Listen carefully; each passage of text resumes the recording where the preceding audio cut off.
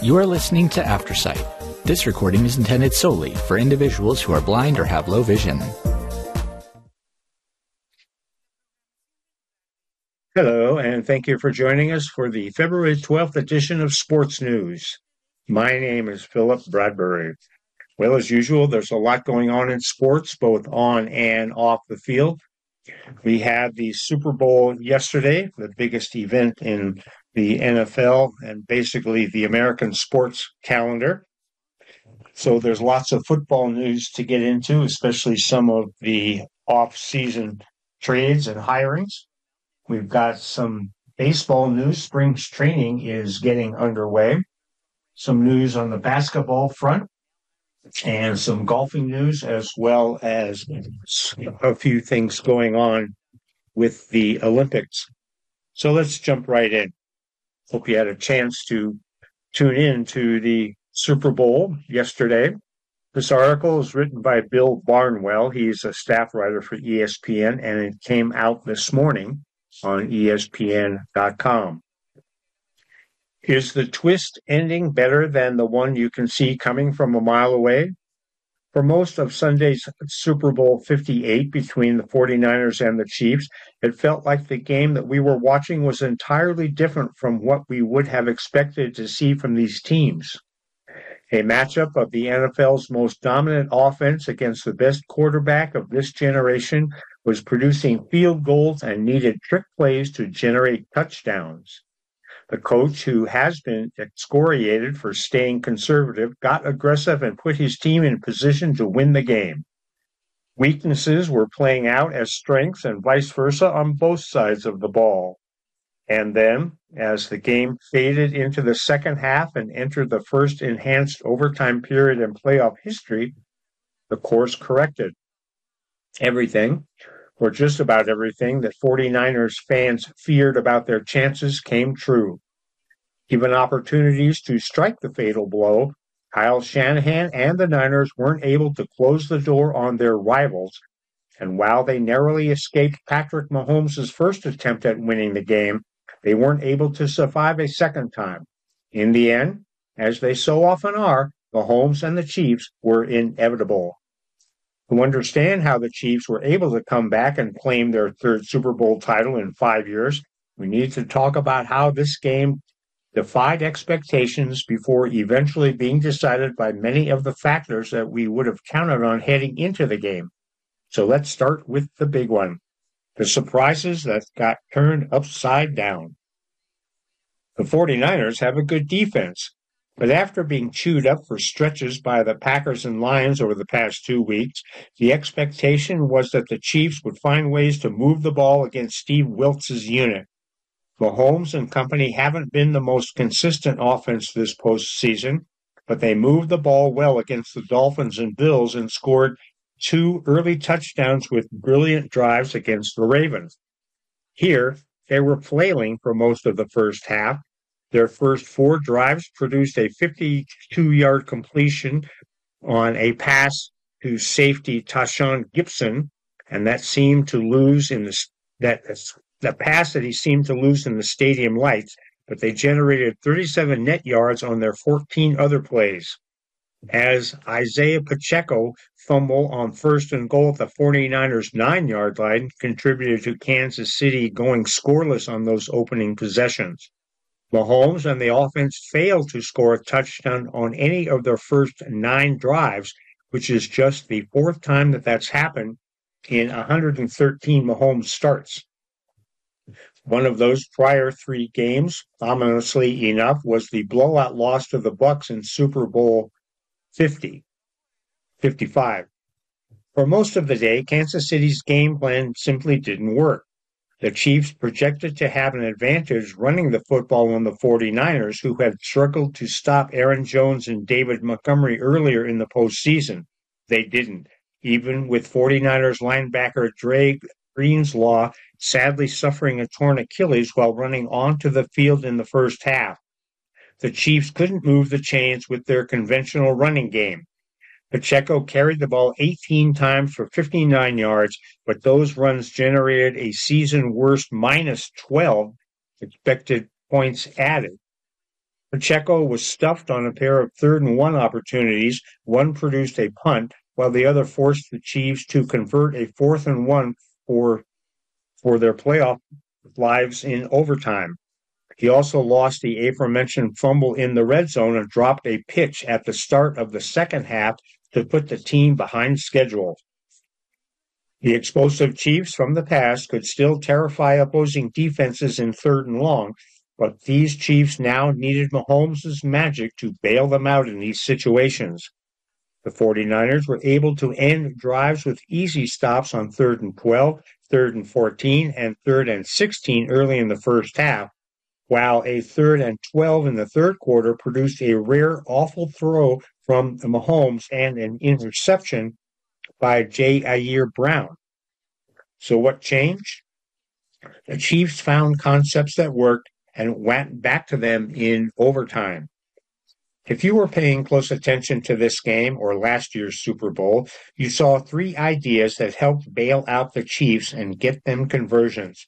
They didn't find a lot of solutions against the 49ers, but what worked once worked for them again. Naturally, that starts with the final play and the return of an old friend. Horn dog motion, with the wide receiver coming in motion like he's about to run a jet sweep before quickly returning in the opposite direction, creating an unexpected movement to try to defend on the fly. The tactic produced 2 critical red zone touchdowns for the Chiefs in their victory over the Eagles in Super Bowl 57. Well, the league has had a year to prepare for Andy Reid to bring back his corn dog, and it arrived at the right time. On the final snap of the game, the Chiefs brought Hardman in motion before having him return in the other direction at the snap and shooting out into the flat. Tight ends Noah Gray and Travis Kelce served as distractions and potential picks for the defensive backs.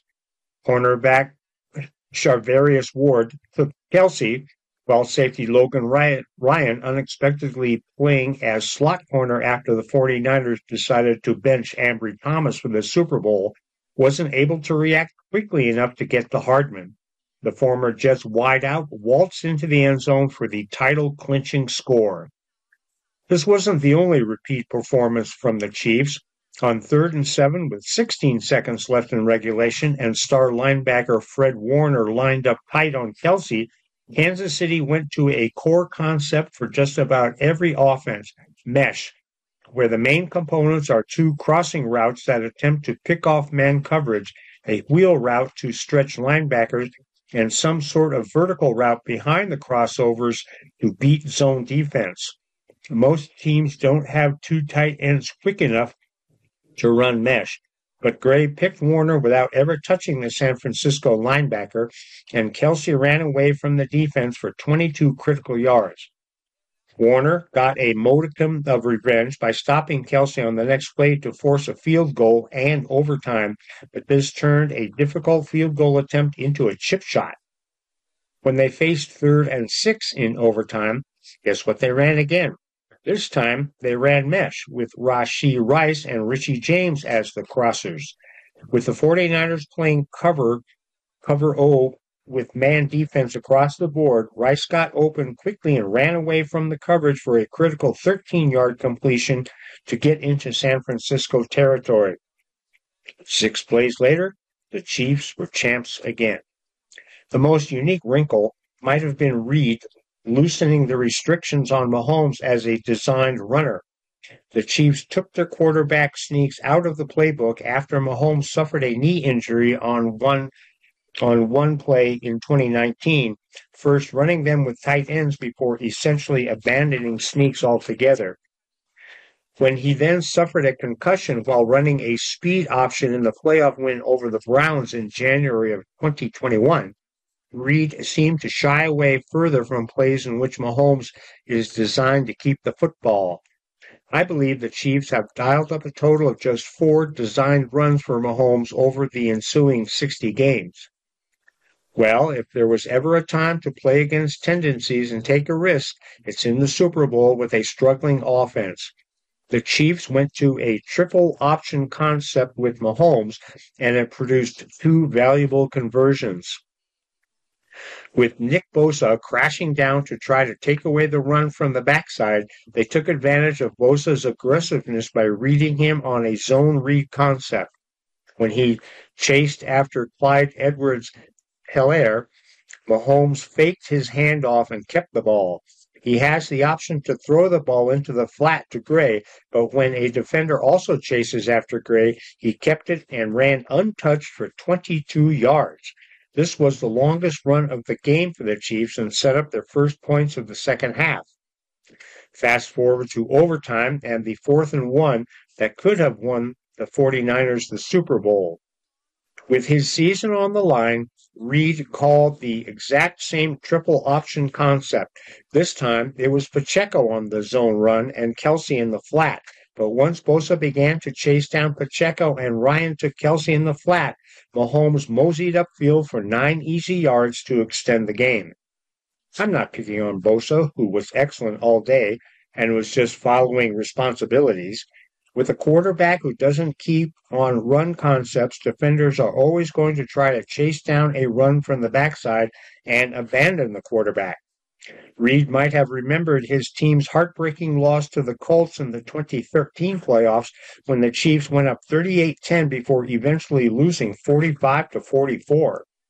Quarterback Andrew Luck converted a critical 4th down early in the comeback by unexpectedly keeping the ball on a zone run and gaining 21 easy yards.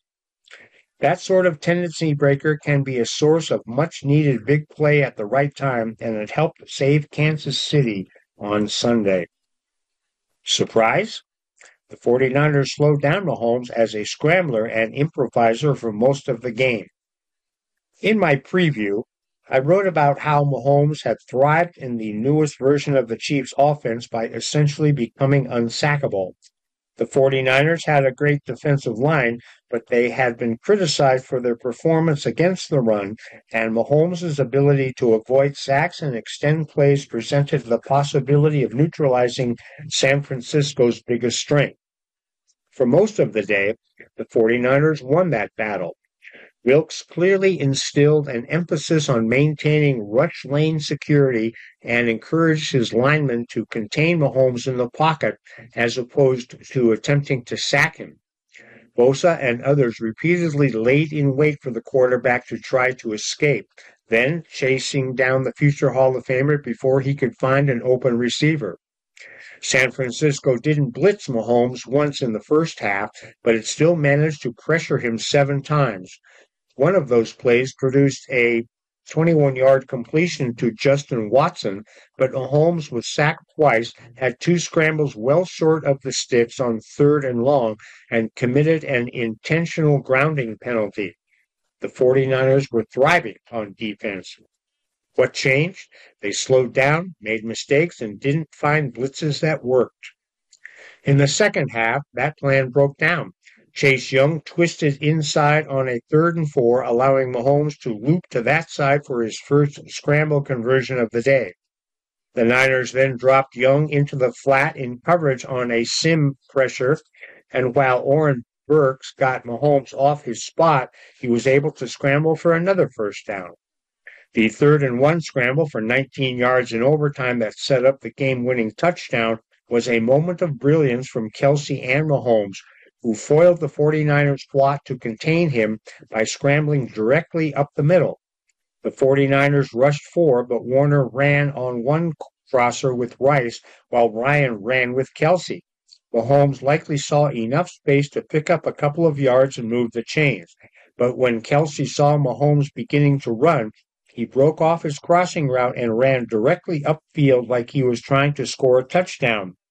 Ryan turned his back and chased after Kelce, freeing up Mahomes to turn what should have been a short gain into a 19-yard back-breaking scramble. As it did the last time these two teams played in the Super Bowl, San Francisco's 4-man rush wore down after the 3rd quarter. The 49ers pressured Mahomes without blitzing on 46% of their dropbacks through 3 quarters. That mark fell to just 19% in the 4th quarter and in overtime. Wilkes noticed and dialed up 5 blitzes in the second half, 4 of which came on 3rd downs.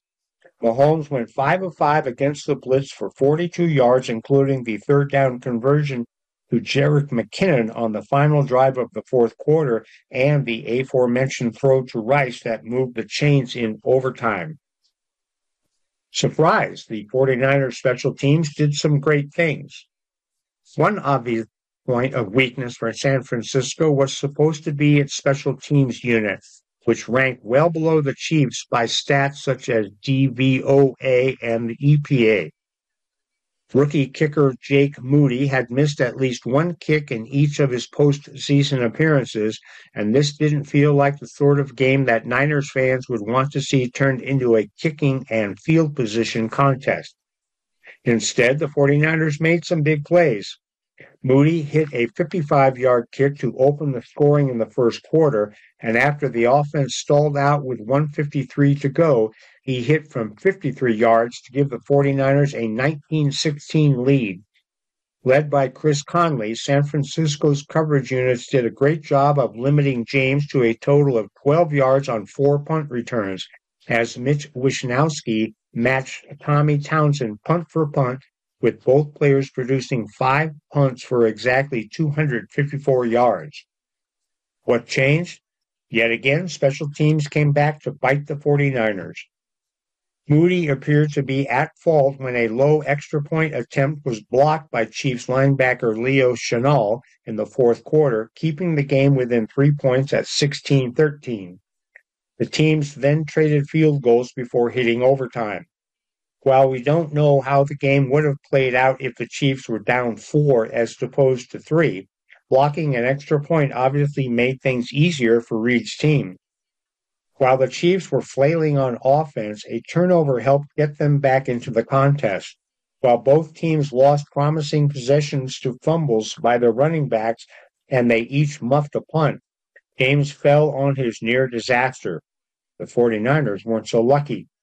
A Townsend punt bounced off of the foot of unknowing San Francisco cornerback Darrell Luther, and while Ray McLeod tried to clean up the mess, the Chiefs fell on the football for a massive swing of field position. Mahomes hit Marquez Valdes-Scantling for a touchdown pass on the following snap to give the Chiefs their first lead of the game.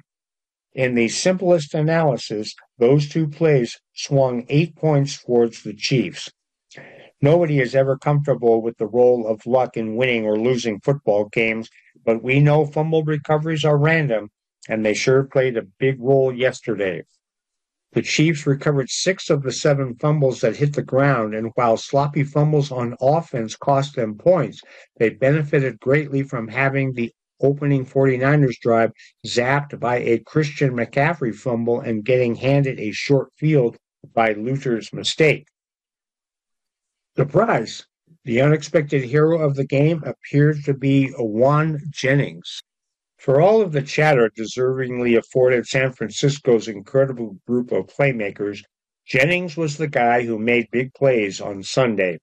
He threw a pass to McCaffrey on a throwback screen for the game's first touchdown, then ran through a L'Jarius Sneed tackle on a slant for a receiving score. He converted a 3rd and 5 with a broken tackle, started off the final drive of regulation with a 23-yard catch, and drew a drive-extending holding penalty against Trent McDuffie on 3rd down in overtime. What changed? The Chiefs found their own hero. A random player always seems to emerge with a big game in the Super Bowl for the Chiefs. To the ranks of Bashaud Breeland and Damian Williams, we can add a player who was highlighted as an X factor both in the Super Bowl preview and in the live podcast that I did from Las Vegas with Mina Kims, Dominique Foxworth, and Kevin Clark. Leo Chenal, welcome to immortality. As expected, the 49ers carved out a heavy workload for fullback Kyle Juszczyk, who had an early catch and played 59% of the offensive snaps. And, as expected, the Chiefs generally matched by playing their base defense, which meant that Chenal on the field at linebacker alongside Nick Bolton and Willie Gay. Chenal had a huge game. He forced the early McCaffrey fumble that prevented the Chiefs from falling behind on the opening possession. He's the one who blocked the Moody extra point, limiting the 49ers to a 3-point lead and changing the course of the rest of the fourth quarter. He also hit Jennings for a loss of 8 yards on a frantic check down from Brock Purdy, where he formed an excellent 1-2 in defending a boot concept alongside George Karlaftis. The other unlikely hero was Hardman, who was ignominiously traded from the Jets in midseason. He had a 77-yard day in the meaningless Week 18 game against the Chargers, but in competitive contests, his second stint with the Chiefs had produced 10 catches for 46 yards and 3 runs for a combined -2 yards. His most notable contribution had been fumbling through the end zone for a touchback against the Bills in the divisional round, a move that led Reed to limit Hartman to 1 offensive snap against the Ravens the following week. With Kadarius Toney inactive and Sky Moore failing to play a single snap, though, Hardman found a role and ran with it. He brought in the 52-yarder that served as Kansas City's only explosive play on offense for a chunk of that game. With a title looming, the Chiefs went back to Hardman, used him on the corn dog motion, and got him open for a Lombardi clinching score. While Hardman's red zone work has been disastrous, the threat of him on the jet sweep had to be an alert for the 49ers, and it allowed the Chiefs to get a wide-open receiver in the flat with a championship on the line. Shannon the scapegoat? One trope that comes up repeatedly in dramatic losses, especially about a team that has come up just short, is landing on a scapegoat for the defeat. 2 weeks ago, it was easier to blame Lions coach Dan Campbell than it was to point the finger at Kindle Vildor, Jameer Gibbs, Josh Reynolds, and Taylor Decker, or an absent pass rush apart from Adam Hutchinson. Quarterbacks and head coaches get a disproportionate amount of the praise when teams succeed and can get a similar percentage of the blame when they fail. You're probably going to hear one stat in every piece of Super Bowl coverage you consume this week. Kyle Shanahan has now lost 3 Super Bowls after holding a double-digit lead. I wrote about Shanahan's role in each of the first 2 defeats. When the Patriots came back from a 28-3 deficit to beat the Falcons, I criticized the then Falcons offensive coordinator for throwing the ball at the end of a drive when 2 runs and a field goal probably would have ended the game. When the Chiefs came back to beat the 49ers at the end of the 2020 season, I didn't take issue with Shanahan's play calling, but it was clear to see his lack of aggression and refusal to trust an excellent offense came back to bite him in a 31-20 defeat. He obviously deserved credit for helping his teams get those leads, but after seeing him play it conservatively in other big games, resulting in both wins and losses, I was concerned that he would be at a disadvantage with the game management again on Sunday. While nobody feels good about losing in the Super Bowl, I can't raise those same complaints about Shanahan's decision-making this time.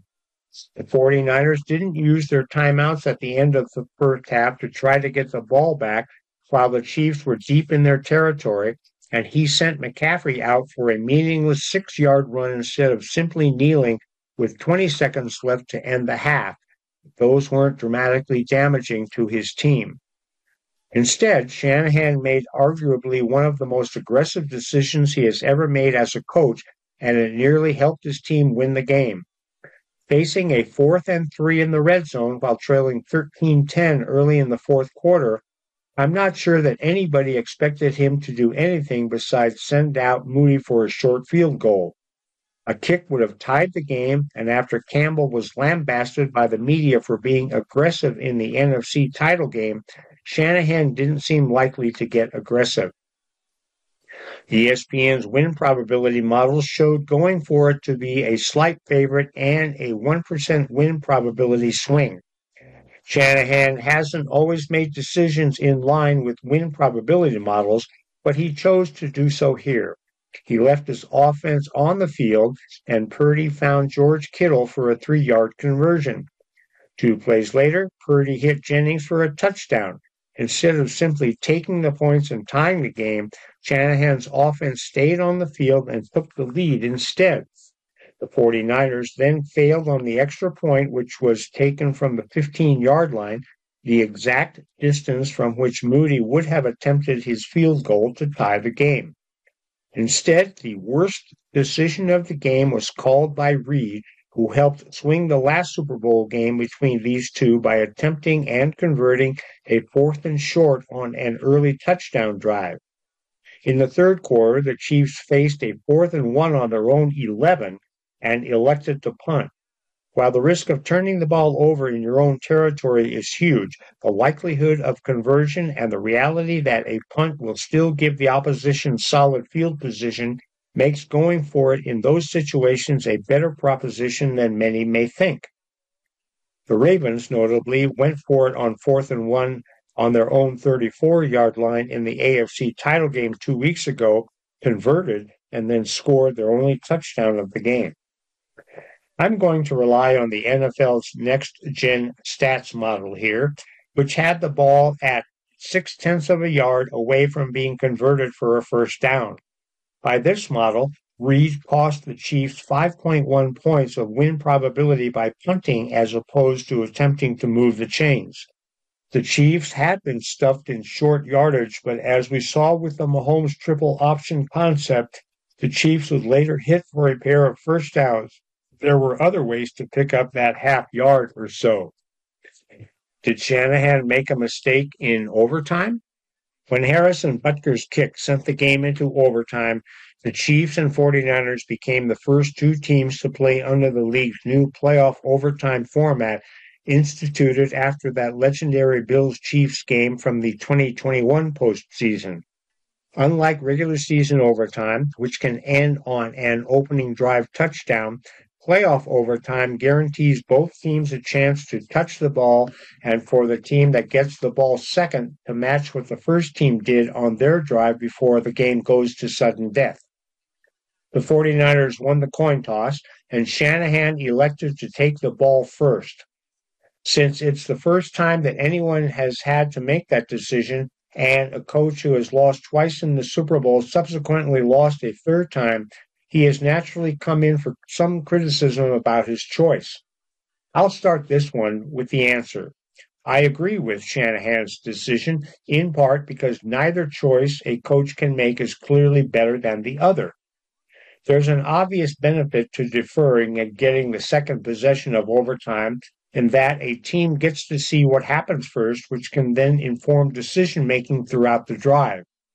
When the 49ers kicked a field goal, the Chiefs knew that they had to at least match with a field goal if they want to win.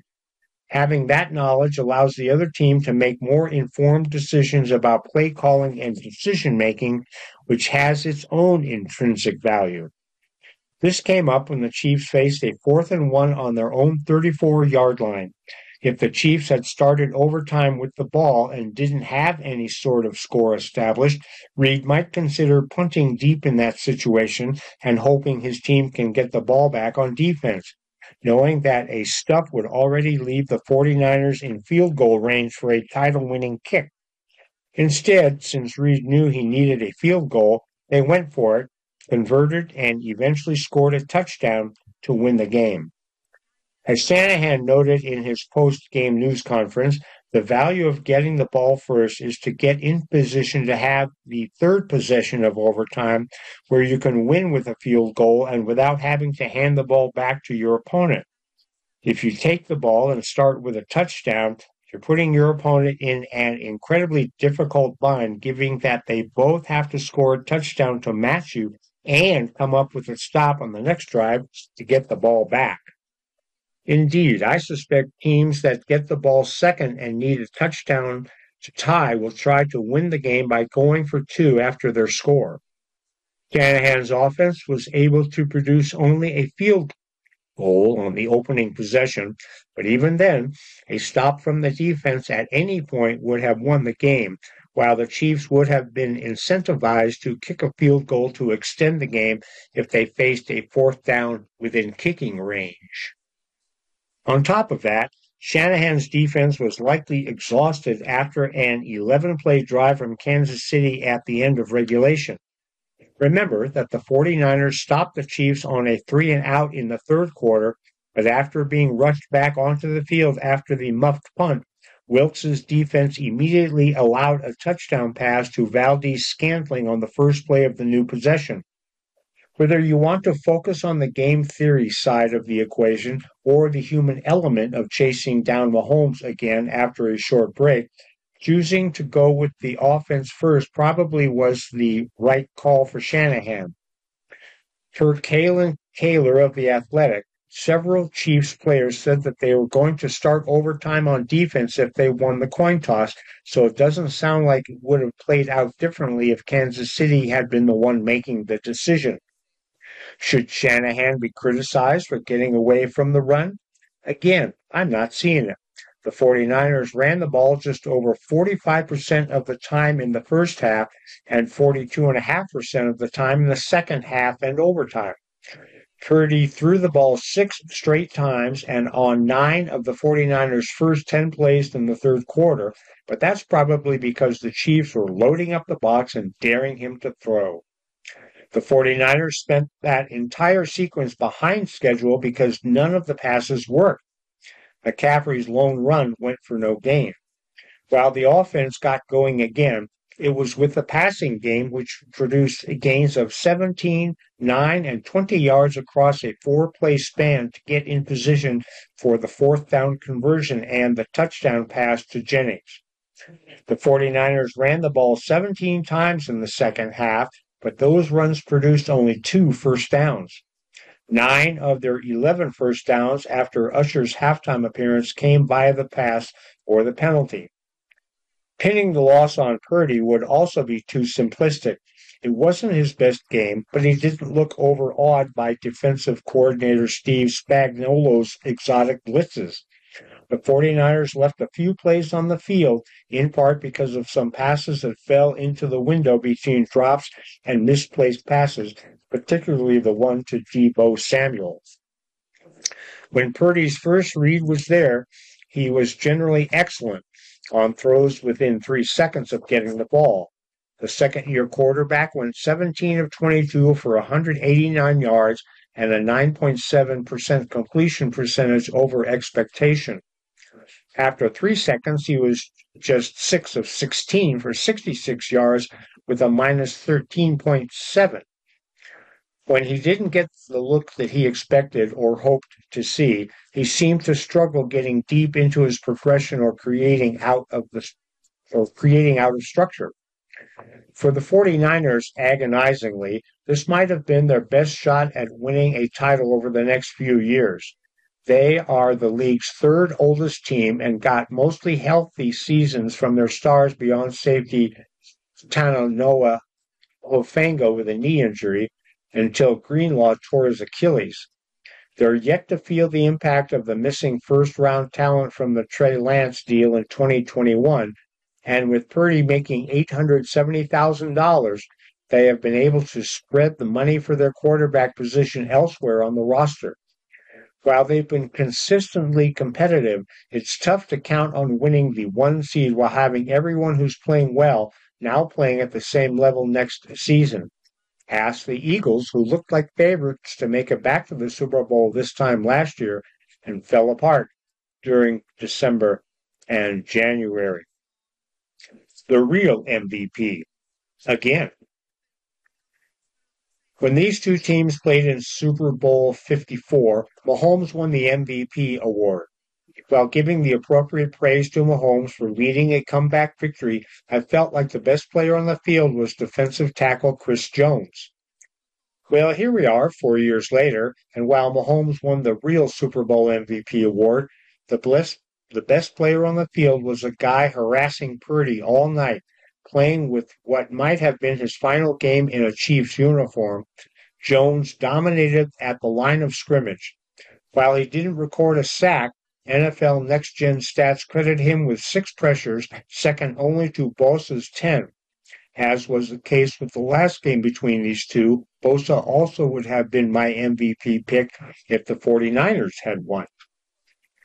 Jones didn't score any touchdowns, but he forced 2 plays that should have been touchdowns into incompletions with pressure. One came early in the fourth quarter when Samuel badly beat Snead on a play-action concept. Purdy was rolling out and saw Samuel get open, but Jones defeated right guard Spencer Burford, who came in for the injured John Feliciano. Jones's pressure forced an incompletion, although the 49ers would get their touchdown later on the drive. On the final offensive snap of the season for the 49ers, Jones saved a touchdown.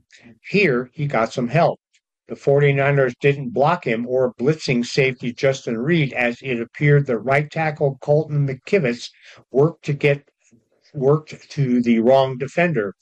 Jones ran free and forced a wild incompletion from Purdy. If he had had time, Purdy might have seen Snead slip in coverage against Brandon Ayuk, leaving the star wideout wide open for an easy touchdown. He also had Jennings on a pivot route to the outside for a first down. Jones also forced the check down to Jennings that lost 8 yards, while his penetration on a 3rd and 2 McCaffrey run forced the back to cut outside, where he lost a yard on the snap that set up the decision to go for it on 4th and 3. The Chiefs blitzed more than 57% of the time when Jones wasn't on the field and produced a pressure rate of only 14%. Spagnuolo dropped the blitz rate by more than 10 points when Jones was between the lines, but the plays with the star tackle on the field produced a pressure rate north of 51%. Jones was essential. Spagnuolo also had a great game, with a critical pressure coming out of the 2-minute warning, serving as the most obvious and memorable snap of the game for the stalwart defensive coordinator. Facing a 3rd and 5 on the Kansas City 35, a 49ers conversion would have forced the Chiefs to use their final 2 timeouts and start worrying about whether they would ever get the ball back.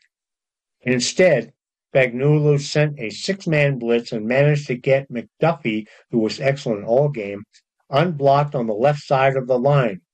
The 2022 first-round pick leaped and batted away Purdy's would-be slant to Jennings, forcing the 49ers to attempt a long field goal.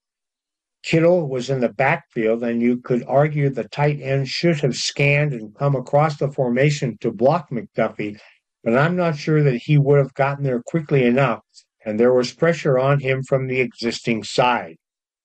Those plays will loom in 49ers' hearts for years to come.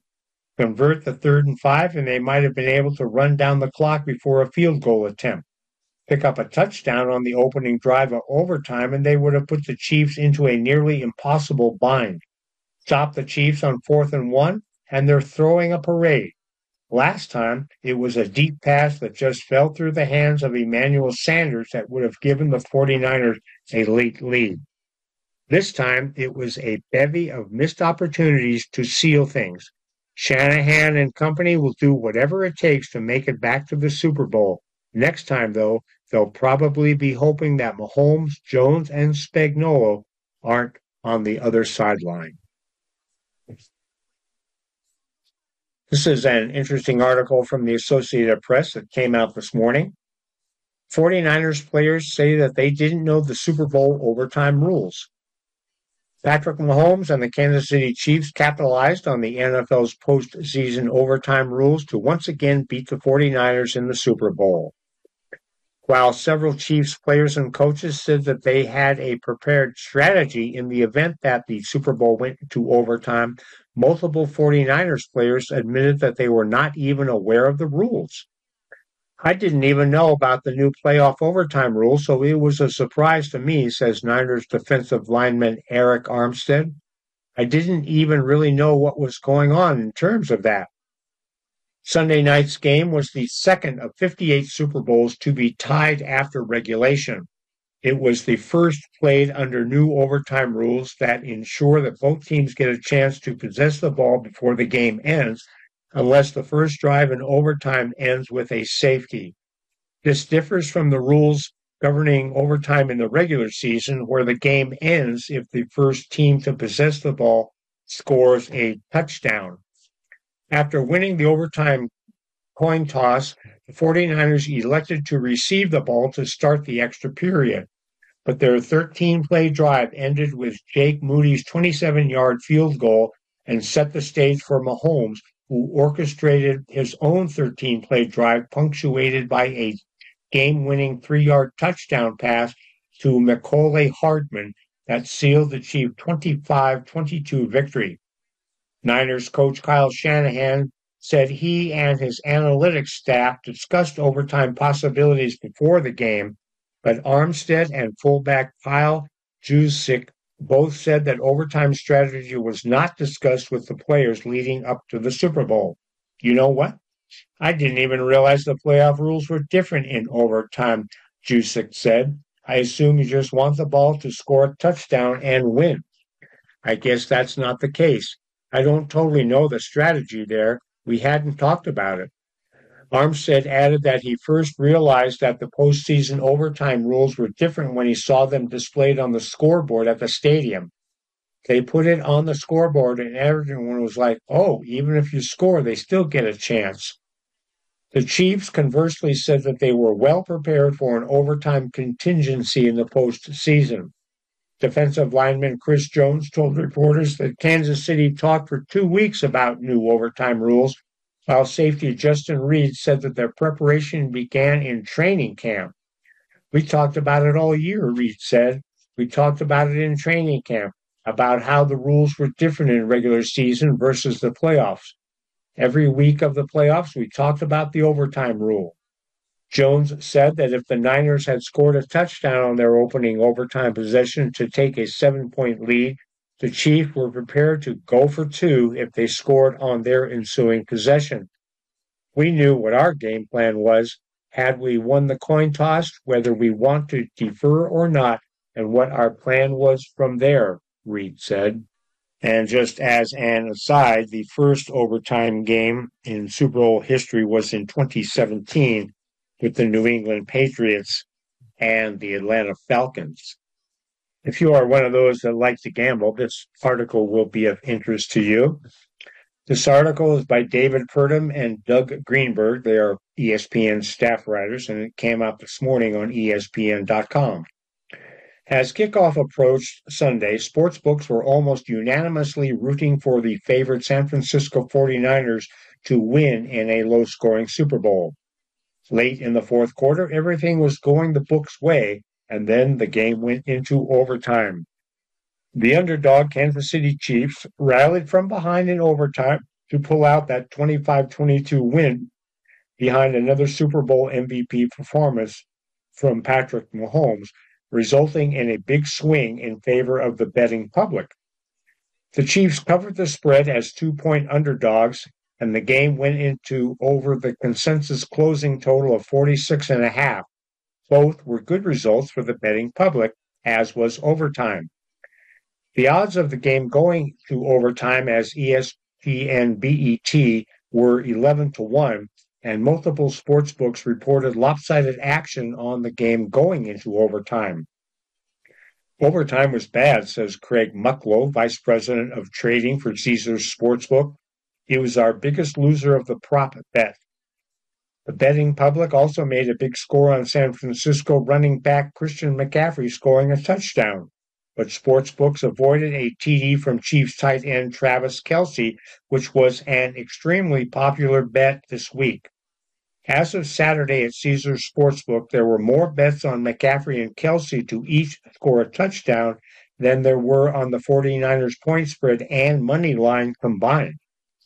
It was a bad Super Bowl for the sportsbook, says Tristan Davis, senior trader for BetMGM, said in a company release. Many bettors had the Chiefs winning and overs on popular player groups. The over-under total had been at 47.5 or 47 for much of the 2 weeks leading up to the Super Bowl, but dropped to 46.5 on Sunday at a lot of sportsbooks. The Chiefs led 13-10 entering the fourth quarter. Kansas City scored the winning touchdown in overtime and did not have to kick an extra point that it would have pushed the game over all the early numbers. The Chiefs force overtime and then win. There is nothing that could have been worse, says John Murray, executive director of Sportsbook in Las Vegas. Sportsbooks experience what is expected to be a record betting interest on the Super Bowl throughout the week, with at least $8 million bets reported, most of them on the 49ers. The bet ticker really lit up with six-figure wagers about 12 o'clock Pacific time, Mucklow said. The big bets were on the 49ers, and the majority of the wagers were on the Chiefs. Mahomes was named Super Bowl MVP, and he was around a plus 135 to win the award this week at Sportsbook. So good for the bettors, bad for Sportsbook, and that's a good thing. Believe it or not, we are running out of time already. So we will save some of the other football news for next week. And just as a preview, the Commanders will have a new head coach in Dan Quinn. We'll get to know him. And the Commanders hired Cowboys defensive coordinator Dan Quinn as their new coach. Like I said, we're going to talk about that. And we have the Football Hall of Fame class. And we also have the 2024 NFL honors and the league's biggest awards. So we'll get to all of that next week. But right now, we are going to turn to baseball as spring training, believe it or not, is already underway. This article came out on February 11th by Kyle Newman, it appears in the Denver Post. This is the Rockies 2024 Spring Training Guide with all of the key dates. So spring training is from February 15th, which is Thursday, through March 26th. It will take place at Salt River Fields at Walking Stick in Scottsdale, Arizona, and other league ballparks within the Cactus League. So the key dates on February 15th is the first workout for pitchers and catchers. On February 20th, it's the first full squad workout. On February 23rd is the first Cactus League game versus Arizona at Salt River Fields, and that's a 1:10 Mountain Time start.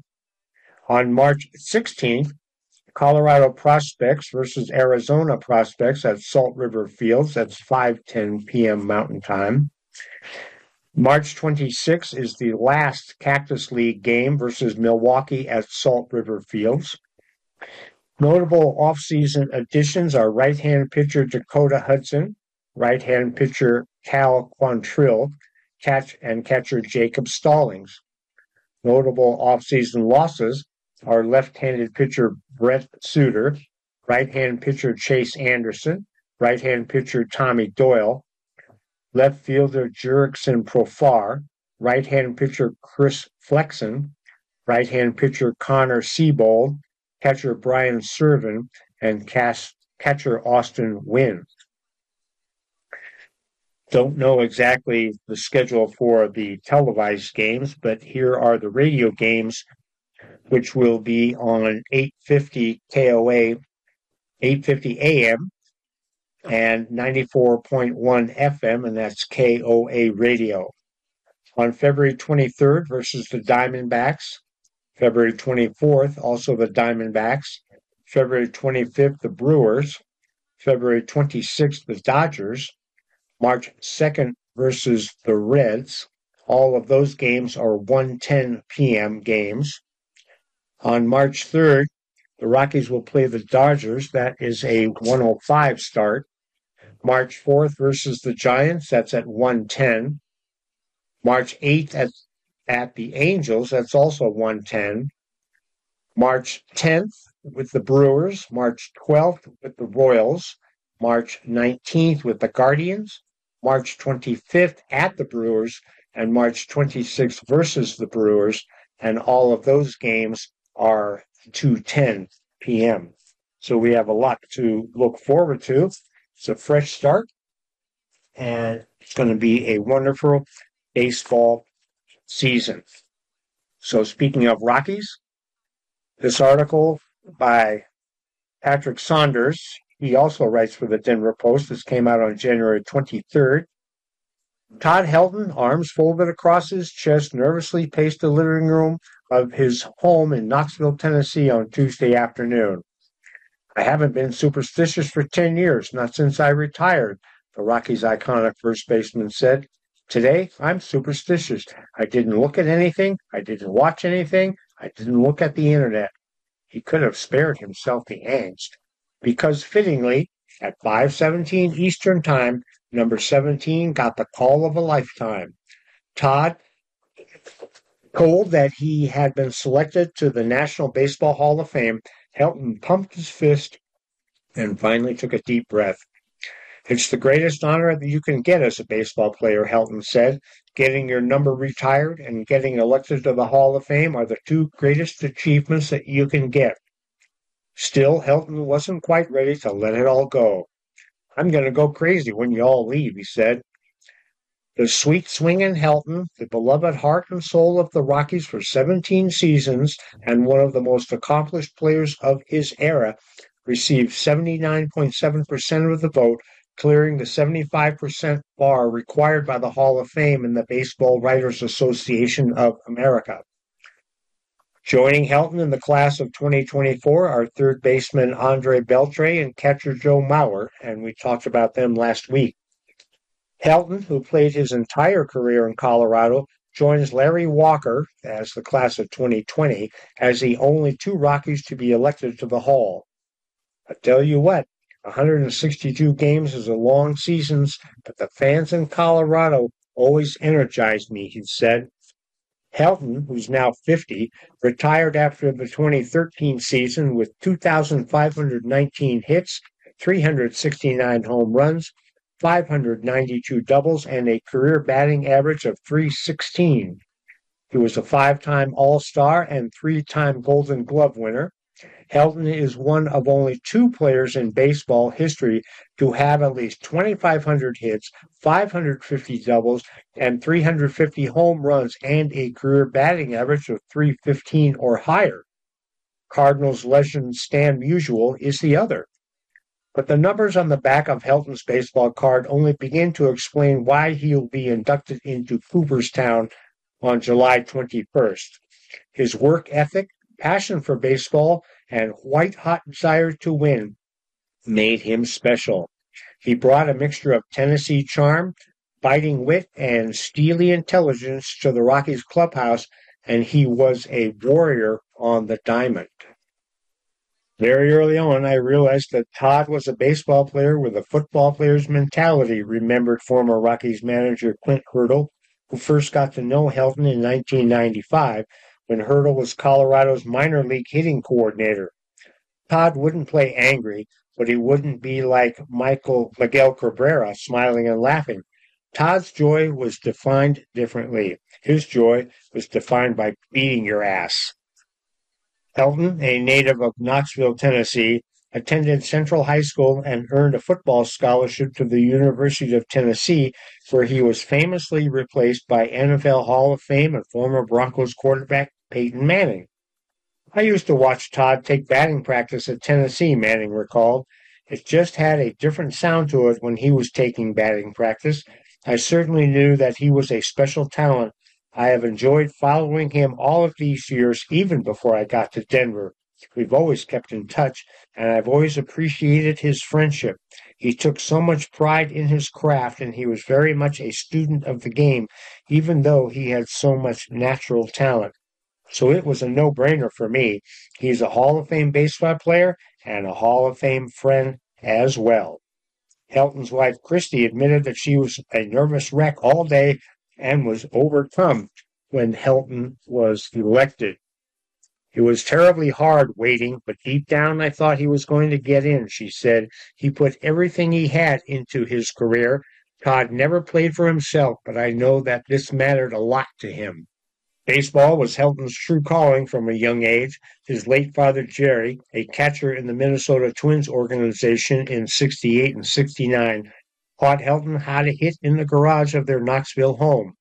He made a batting tee from a washing machine hose and I hit off of that, Helton once recalled. I was just 5 years old. The lessons learned in that garage were at the root of Helton's prowess at the plate. He became a line drive hitter with power and the ability to hit the ball to all fields.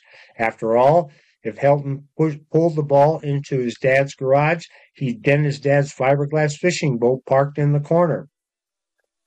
Helton took a moment Tuesday to reflect on his father, who passed away in 2015. My dad would have lost his mind today, Helton said. My dad was very hard on me, but when I would do bad, which was 1 for 3 when I was little, he'd say, 1 for 3 gets you in the Hall of Fame. Well, that's about all the time we have for sports this week. Thank you for joining us for this edition of Sports News. My name is Philip Bradbury. If you enjoyed this program, please register for our free services at www.aftersight.org or by calling 303-786-7777.